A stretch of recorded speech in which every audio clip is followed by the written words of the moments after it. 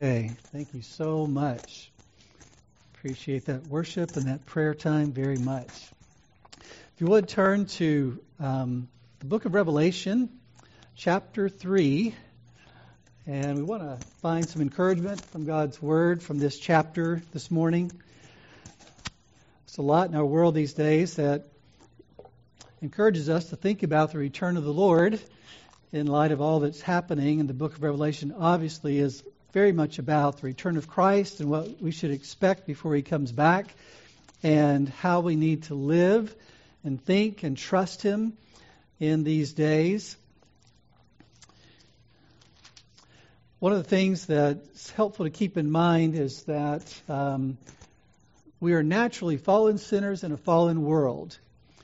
And without the light of the gospel and without the grace of God, we make poor decisions.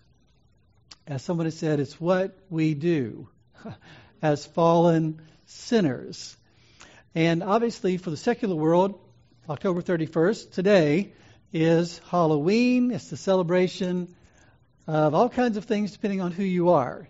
It started out evidently as some kind of feast in which they sought to ward off evil spirits by dressing up and things like that. Now, for some people, it seems to be a celebration of the dead and spooky things and that sort of thing.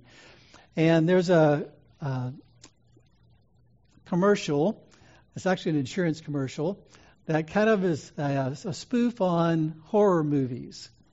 And in this commercial, there are 4 young people, 2 girls and 2 guys. It's in the middle of the night. Many of you have probably seen the commercial. And they're running in the middle of the night. They're scared to death, and they come upon this spooky-looking house. And one of them says, "Let's hide in the attic." The other one says, "No, let's hide in the basement." And then one says, "Hey, why don't we just get in the running car and drive away?" That kind of thing. And another guy says, "Are you crazy?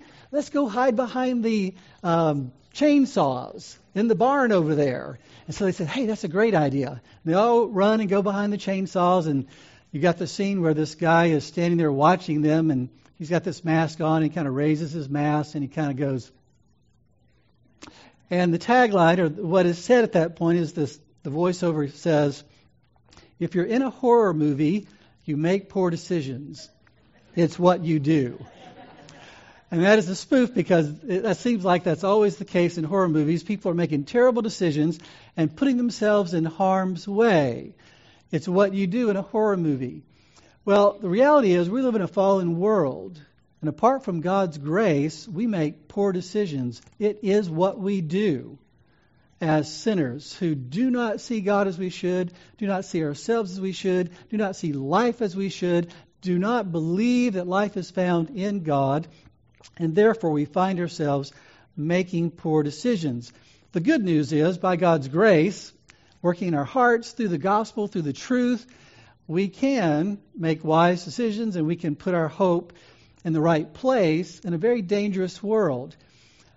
The one thing about Halloween that is true is that this world is a dangerous place. It highlights the reality of death. It highlights the reality of evil. Now, many times people aren't relating rightly to the truth of evil. They seem to be almost blind to the fact that evil is not only outside of them, but it's in them. And it has a real threat to their very eternal existence. But Halloween, in a sense, is a reminder that we live in a dangerous world where there is real evil. There are real demons. There are real evil beings that seek to steal and kill and destroy us.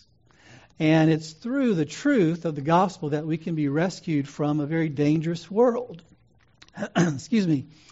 And that's why, as believers, we celebrate October 31st as Reformation Day, right? The Protestant Reformation, the recovery of the gospel after darkness. Light is the theme of the Reformation. And so it relates to what was said, as you might remember, when Frodo would talk to Bilbo, Bilbo would talk to Frodo and say, "It's a dangerous business, Frodo, going out your door." You step onto the road, and if you don't keep your feet, there's no knowing where you might be swept off to. Think about that. He's saying, you live your life, you leave your front door, and the world is the kind of place that if you aren't keeping your feet, you'll be swept off to who knows where. That is what we find happening in these letters, I believe. The Lord Jesus is addressing the fact that His people, at least those assemblies that profess to be His people, are living in a dangerous world where there is real evil, and there are real temptations, and there are real pitfalls. And if you don't keep your feet on the solid rock of the truth of the gospel, you can be swept away who knows where. And what we find in these letters is the Lord Jesus speaking in love to professing Christians and telling them, you need to be awake, you need to be alert, you need to be aware of the dangers of the world that you're in. And so these letters that the Lord Jesus wrote to these churches back in the first century are actually letters meant for us today. They highlight key dangers that all of us are exposed to in various ways. And so there's a sense in which we, like we did last week, we asked the question, what do you think the Lord Jesus would say to you if He wrote you a letter today? Well, He would say to you what you find in chapter 2 and chapter 3 for sure. I know that much. Because at the end of each of these letters it says, he who has an ear, let him hear what the Spirit says to the churches, not to that one individual church, and not just those 7 churches in the first century, but to the churches of Christ throughout the ages. And so we know for sure that these 2 chapters are what Jesus would say to us individually and as a church. And that's why we need to pray, God, help us to hear both individually and as a church what these letters are saying. And to be reminded that they are from a heart of love. They are written to those who, if they are true believers, have been forgiven of the very sins that the Lord Jesus is highlighting and saying you need to deal with, and that He wants us to know these things that we might be prepared for His return, that we might not be ashamed. As we said last week, it's helpful to think about these letters as performance reviews in the sense that in Matthew 24, Jesus talks about the fact that we are stewards, we are servants of the living God. And when Jesus comes back, there's a sense in which there will be the ultimate performance review where our lives will be evaluated. And these are sort of preparatory performance reviews where the Lord encourages us to pursue our joy in Him and to seek to love better. We all have room to grow in terms of loving and seeking Him. And the interesting thing about this is that there's no indication in any of these letters that these churches weren't orthodox. None of the letters are talked to in such a way that they had abandoned the gospel like it talks about in the book of Galatians. So to be orthodox means you at least profess the right gospel. You profess that Jesus lived and died and rose again for sinners, and if you turn from your sin and you trust in Him, you will be saved. And yet even orthodox people can be swept away by what's going on in the world. And that being drawn away can be evidence that we've, as true believers, gone wayward, or maybe we're not true believers. And that's the interesting thing about these letters is that there seems to be three kinds of people in these churches, and churches and assembly of professing believers. And the 3 kinds of people are the faithful, those who are Christians and being faithful to the gospel. Then there are those who are wayward Christians, who are truly Christians, but they've gotten off track, and they are caught up in the very kinds of things that the Lord Jesus is addressing that they need to repent of. And then there are those who aren't believers, but they're in the churches, and they're being called to a true faith. Because every reward at the end of every letter is ultimately the gift of eternal life. It's I will reward you with eternal life if you hear and do what I say. So it's a call to the churches to evaluate where they are. Am I a faithful believer? Am I a believer, but have I gone astray in my life and in my thinking? Or am I not even really a true believer in light of where my hope and faith lie? And that's why every letter says those who overcome will inherit these things. The very dangers that are being talked about here are dangers that true faith will ultimately overcome. Doesn't mean we won't ever walk away or wander away, but ultimately the faith will overcome these things. And so just want to encourage us to think about these letters in that way, because it's helpful to try to truly appreciate what the Lord is trying to do for us here through His Word, through this truth, if we keep those things in mind. Well, we looked at 4 of the churches last week, and I won't take the time to review those at this point. But this week we're going to look at 3 more churches in chapter 3. And basically, I want to encourage us to think along these lines. Do we see the real danger in this fallen world of hearing the Word but not doing the Word? Of growing weary and doing what is right and wise? And thirdly, the danger of living like you don't need God. These 3 churches call us to ask those kinds of questions. So let me read for us, beginning in verse 1 of chapter 3, and we'll read the first letter to the church at Sardis. It says, "To the angel of the church in Sardis write, He who has the 7 spirits of God and the 7 stars says this, I know your deeds, that you have a name, that you are alive, but you are dead. Wake up and strengthen the things that remain, which were about to die. For I have not found your deeds completed in the sight of my God. So remember what you have received and heard, and keep it and repent. Therefore, if you do not wake up, I will come like a thief, and you will not know at what hour I will come to you. But you have a few people in Sardis who have not soiled their garments, and they will walk with me in white, for they are worthy. He who overcomes will thus be clothed in white garments, and I will not erase his name from the book of life, and I will confess his name before my Father and before his angels.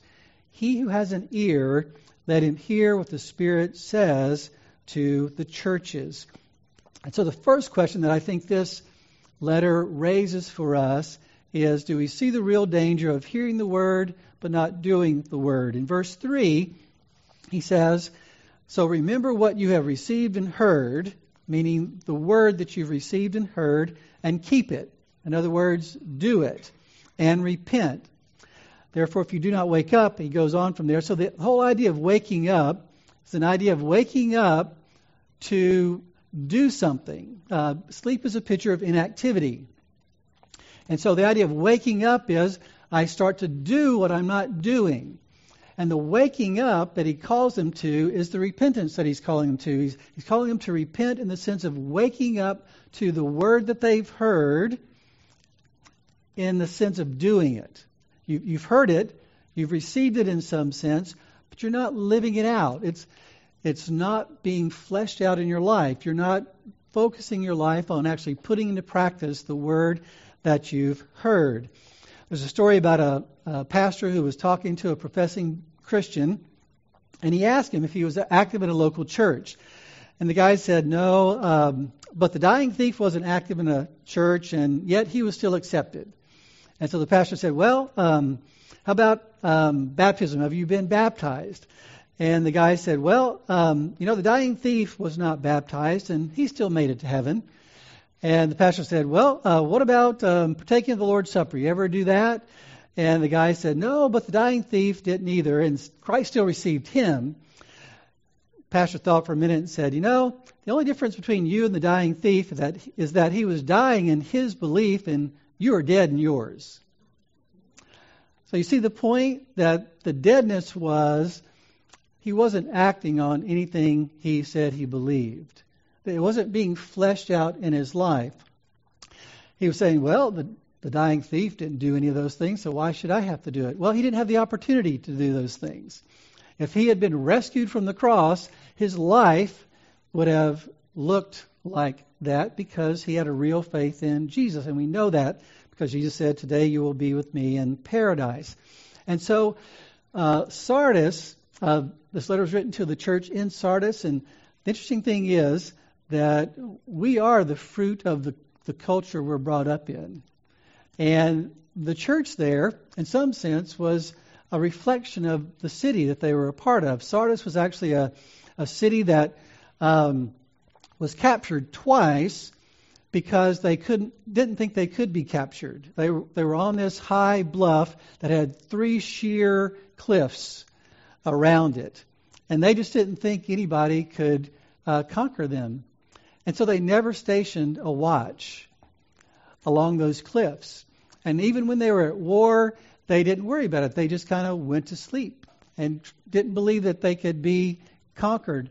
And somebody climbed up the cliff and opened the gates and let in the army, and they were conquered twice that way because they were asleep. They were not vigilant. And that's what someone has said. Sardis's tragic falls were the result of a lack of vigilance in its defenders. They were asleep. They didn't think they had to do anything. They just assumed that they would be fine. And so that's in a sense, the air that this church breathed.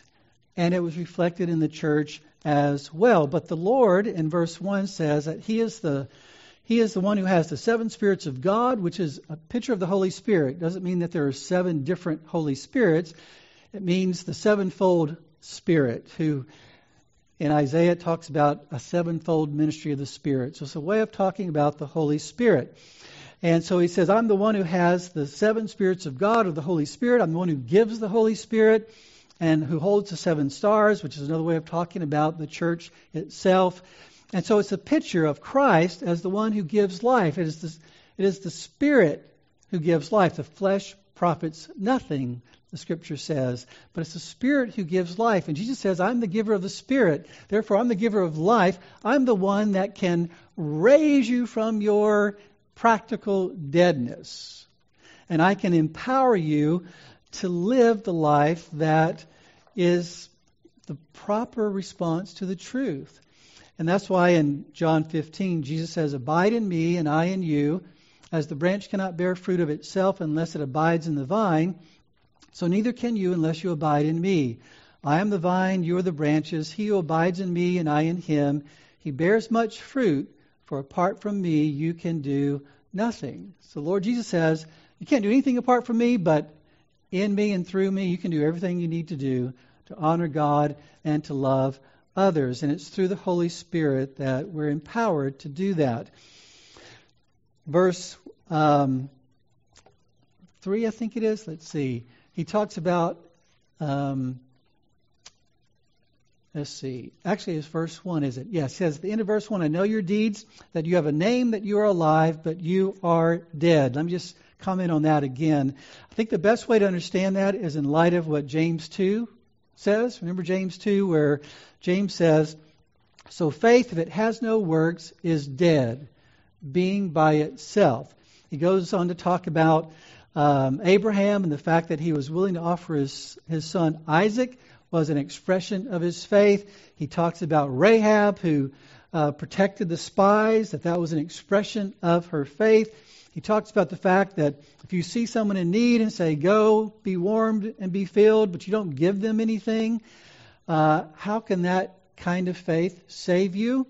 And so he concludes that section by saying, for just as the body without the spirit is dead, so faith without works is dead. So the issue here seems to be the issue of having some kind of faith, having received the truth in some sense, but not acting on it. We're kind of sleeping on the truth. We're not active in putting it into practice. And that's why the Lord says, wake up and keep it and repent. And He promises great and wonderful things that are associated with eternal life if we do that. When He says in verse 6, he who has an ear, that means if you understand what I'm saying. He who has an ear, you hear these words of mine, if you really understand what I'm saying and you see yourself there, then let him hear. It says, he who has an ear, let him hear, which means if you understand, then do something with what you understand. If you have an ear to hear, then let them hear, which means let them heed, let them respond to what I'm saying. The interesting thing in our culture is that there's It's what has been called the woke movement. It doesn't have anything to do with what's going on in this passage here, but it is interesting because there's a sense in which the church in America is being called to wake up. And there's a book that Eric Mason wrote called Woke Church.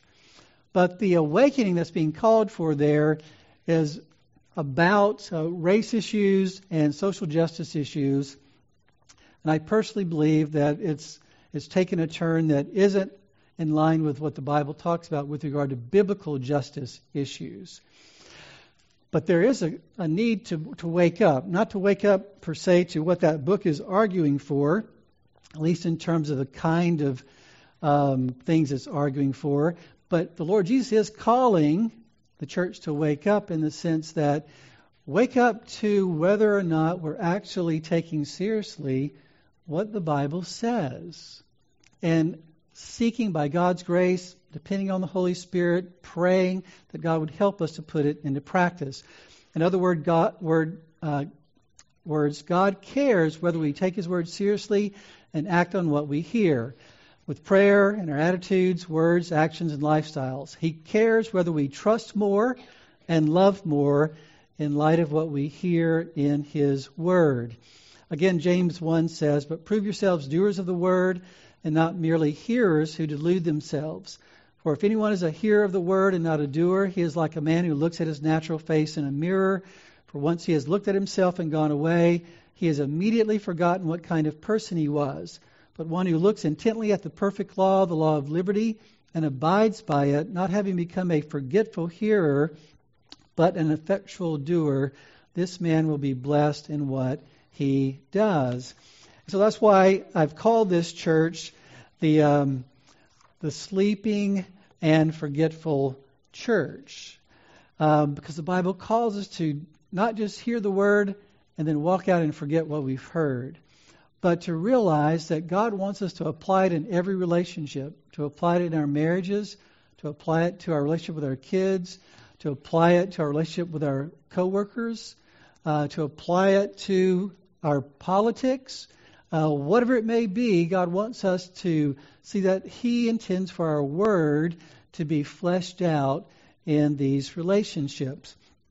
Wilberforce was a very practical Christian, and he said, "No man has a right to be idle."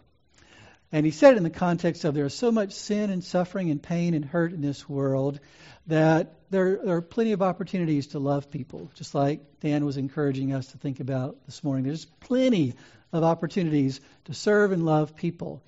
But I'd like to apply that just in the sense that when we think about the idea of getting bored, well, anytime we're bored, it must mean we've forgotten what the Bible says. There are so many things the Bible calls us to that there's no place for boredom in the Christian life. There's no place for saying, I don't guess there's anything for me to do today. Because God has given us all kinds of things that He's called us to do, to love people and to honor Him. And it's a matter of just putting into practice His Word. And so the first letter here is an encouragement to us all. My own heart, your hearts, every believer, everyone who professes Christ. Do I take seriously what God says? And am I praying and fighting and working to apply it in my life every day? The second letter is the letter to Philadelphia. And it says this in verse 7. "And to the angel of the church in Philadelphia write, He who is holy, who is true, who has the key of David, who opens and no one will shut, and who shuts and no one opens, says this, I know your deeds. Behold, I have put before you an open door which no one can shut, because you have a little power, and have kept my word, and have not denied my name. Behold, I will cause those of the synagogue of Satan, who say that they are Jews and are not, but lie. I will make them come and bow down at your feet, and make them know that I have loved you. Because you have kept the word of my perseverance, I also will keep you from the hour of testing, that hour which is about to come upon the whole world, to test those who dwell on the earth. I am coming quickly. Hold fast what you have, so that no one will take your crown. He who overcomes, I will make him a pillar in the temple of my God, and he will not go out from it anymore. And I will write on him the name of my God and the name of the city of my God, the New Jerusalem, which comes down out of heaven from my God, and my new name. He who has an ear, let him hear what the Spirit says to the churches. And so again, we want to ask the question in light of this letter, do we see the real danger of growing weary and doing what is right and wise? Now, the reason why I say that is in verse 11, he says, I am coming quickly. Hold fast what you have so that no one will take your crown. Of these three churches, the first one and the third one received no commendation. This church receives no correction. So, why would we say this church needs to not grow weary? By the implication of what he tells them to do. Does the Lord tell us to do things for no reason? No, he tells us to do things because of the possibility, the temptation of not doing them. And so when he tells them, hold fast what you have, it's because there are going to be things in your life that are going to cause you to want to let those things go. And so the implication is that what they needed to do was to hold on to what they were already holding on to. One of my favorite stories that I've mentioned several times over the years is just the pilot who falls out of the plane because the back door was left open, commuter flight from Portland to Boston, and he falls out of the plane and he catches on to the ladder of the plane. And basically, he's traveling at 200 miles per hour at an altitude of about 4,000 feet. And he's holding on to this ladder that he's caught onto. And the co-pilot thinks he fell into the ocean because they were flying over the ocean on their way to Boston. And so they make a quick landing after about 10 minutes or so. And they find the pilot who fell out of this commuter plane on the plane, holding onto the bottom of the plane on this ladder that was on there. And his head was about 12 inches off the ground. And the crew that came to take care of him, they said it took them a long time to peel his fingers off that ladder. He was holding on for dear life. He knew, as someone said, that there are times when you might not feel like holding on. But have you considered the alternative? He could have said, this is rough going. These winds are high. This is a scary thing. I'm tired of holding on. I'm weary.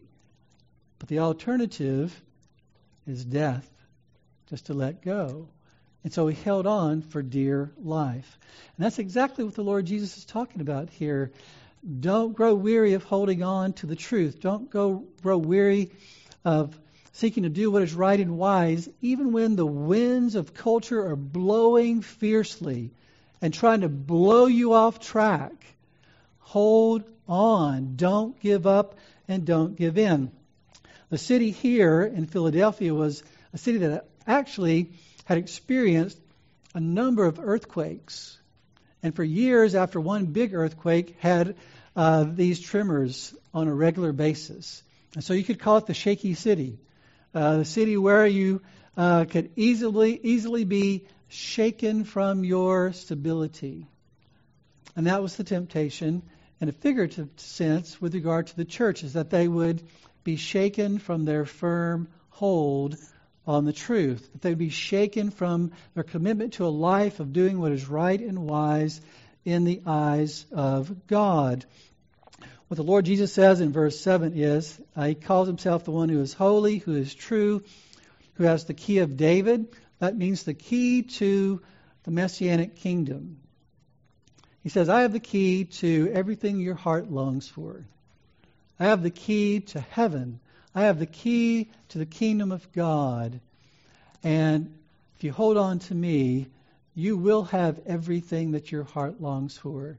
There'll be all kinds of winds that blow in your life that say, oh, this Christianity thing, it won't result in what you're hoping for.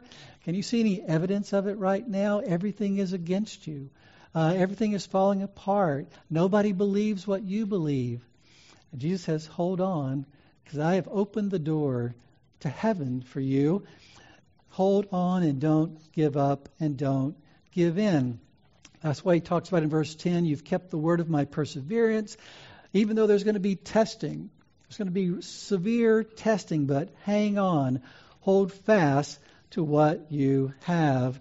And he promises in the latter part of the passage that they would be a fixture, a pillar in the temple of God, and that they would have God's name written on them, which is both a picture of permanence and a picture of belonging. Well, let's think about this a little bit. The real danger of growing weary and doing what is right and wise, which is a test for all of us at various times.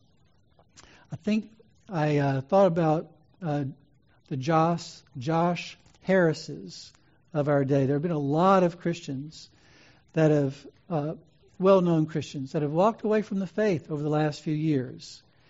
And I think about what Josh Harris said, one who wrote, I Kissed Dating Goodbye, and ultimately, in a sense, as someone has said, kissed Christianity goodbye.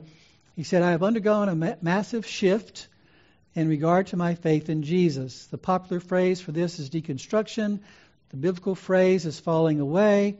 By all the measurements that I have for defining a Christian, I am not a Christian. When he said that, that caused seismic waves in the Christian community. When someone like Josh Harris says, I'm not a Christian anymore.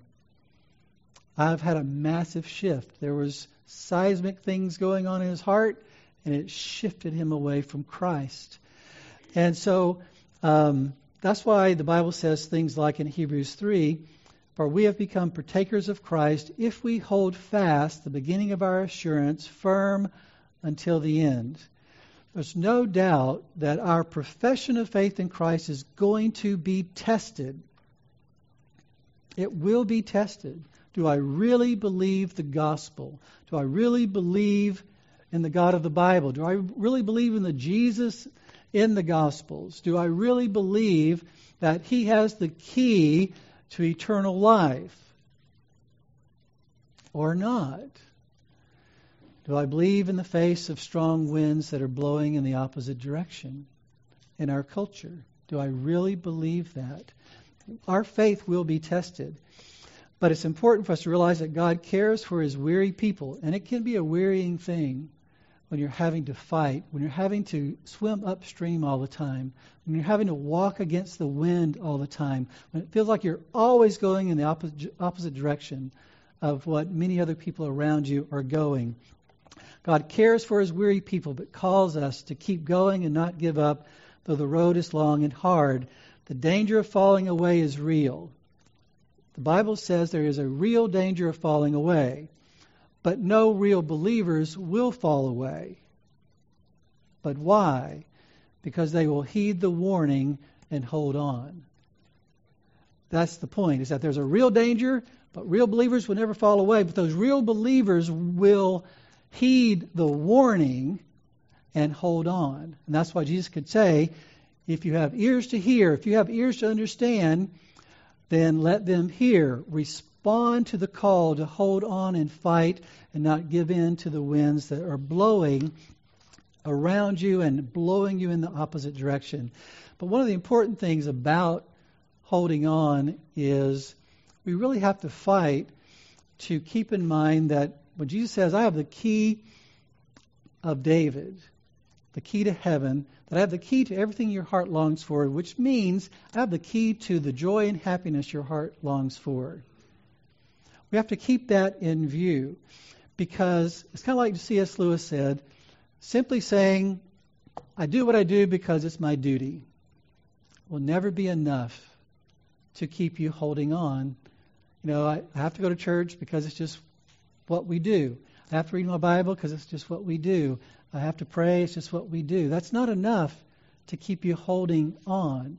You have to have a vision of Jesus, and you have to feed a vision of Jesus and God that says he is the supreme good. There's no life outside of him.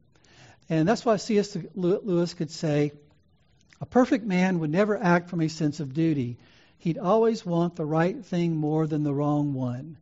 Duty is only a substitute for love of God and other people, like a crutch, which is a substitute for a leg. Most of us need the crutch at times, but of course it is idiotic to use the crutch when our own legs, our own loves, tastes, habits, etc., can do the journey on their own.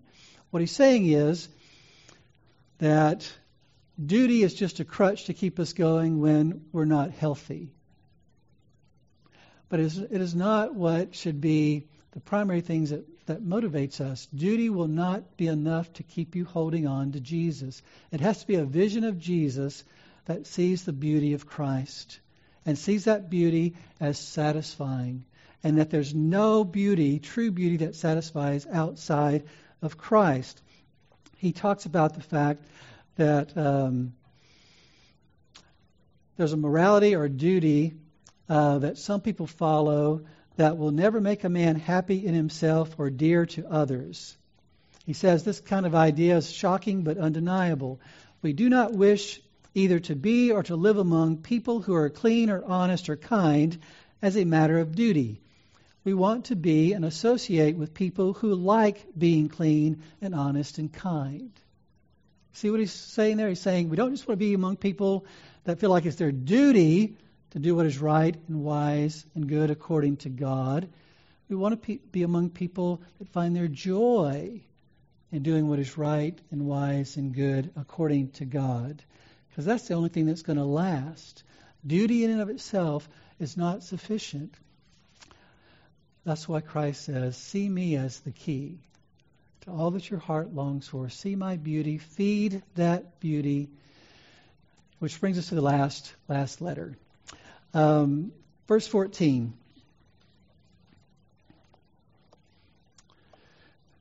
To the angel of the church in Laodicea write, the Amen, the faithful and true witness, the beginning of the creation of God, says this, I know your deeds, that you are neither cold nor hot. I wish that you were cold or hot. So because you are lukewarm and neither hot nor cold, I will spit you out of my mouth. Because you say, I am rich and have become wealthy and have need of nothing, and you do not know that you are wretched and miserable and poor and blind and naked. I advise you to buy from me gold refined by fire, so that you may become rich, and white garments, so that you may clothe yourself, and that the shame of your nakedness will not be revealed. And eye salve to anoint your eyes, so that you may see. Those whom I love I reprove and discipline. Therefore be zealous and repent. Behold, I stand at the door and knock. If anyone hears my voice and opens the door, I will come into him and will dine with him and he with me. He who overcomes, I will grant to him to sit down with me on my throne, as I also overcame and sat down with my Father on his throne. He who has an ear, let him hear what the Spirit says to the churches. So the last question in light of this letter is, do you see the real danger of living like you don't need God? I'm not the danger of saying that you don't need God, but the danger of living like you don't need God. You may remember the story of the woman in Los Angeles back in 1988 who in the middle of the night fell asleep and ran off a transition road in Los Angeles and was dangling from the overpass by just one tire. And some passersby came along, got some ropes to try to stabilize it until the fire department and others could get there. And they finally got a fire truck and put a ladder underneath the car so that it couldn't fall. And it took them ultimately 2.5 hours to pull this car up and to save this 19-year-old woman. And every time they moved the car, she would yell and scream because she was hurt and was in pain. And after this 2.5 hours, when they finally got her out of this precarious situation, one of the fire captains said it was kind of funny. This young woman kept saying all the time that we were working to help her, I'll do it myself. I'll do it myself. I'll do it myself. It's a great picture of the church at Laodicea, because the church at Laodicea was a very, very wealthy church in a very, very wealthy city.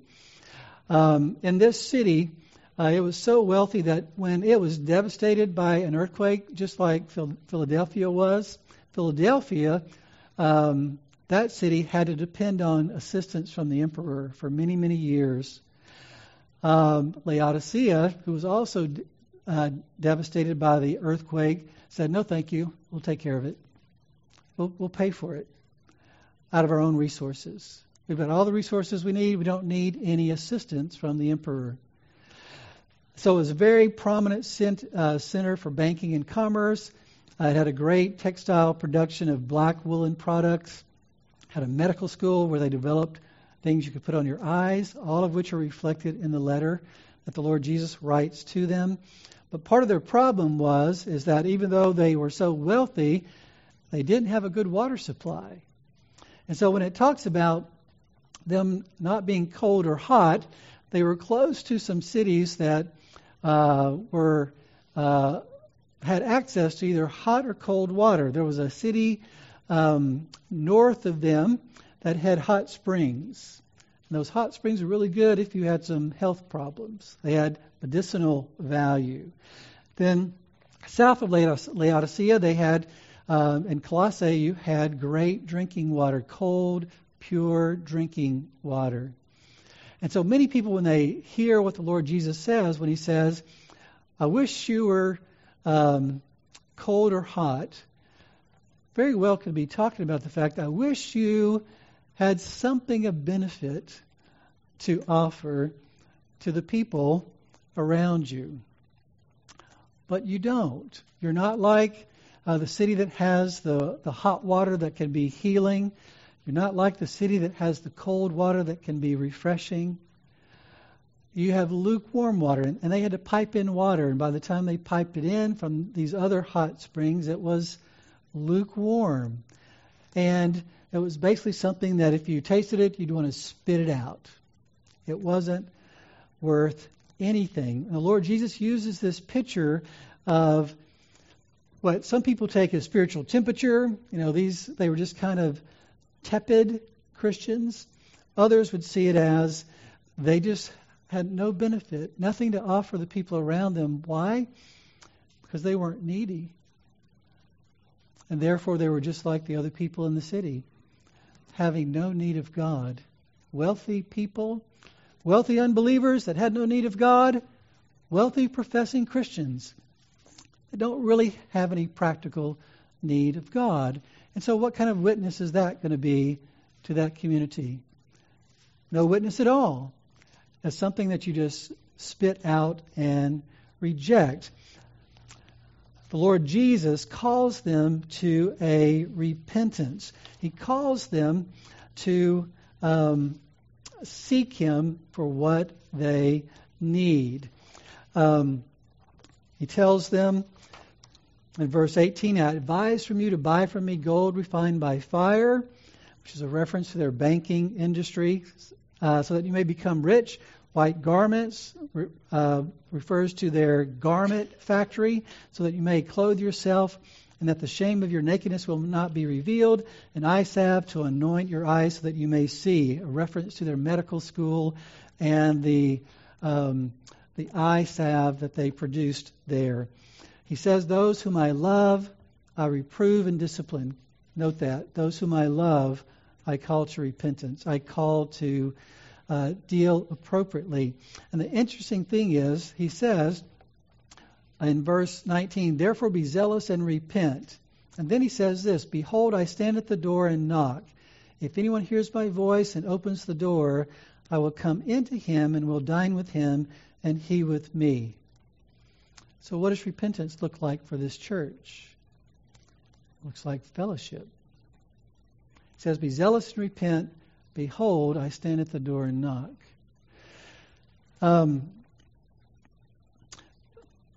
There have been times that I think all of us have felt like that we were so busy that we really didn't have time to read our Bibles and pray and seek God.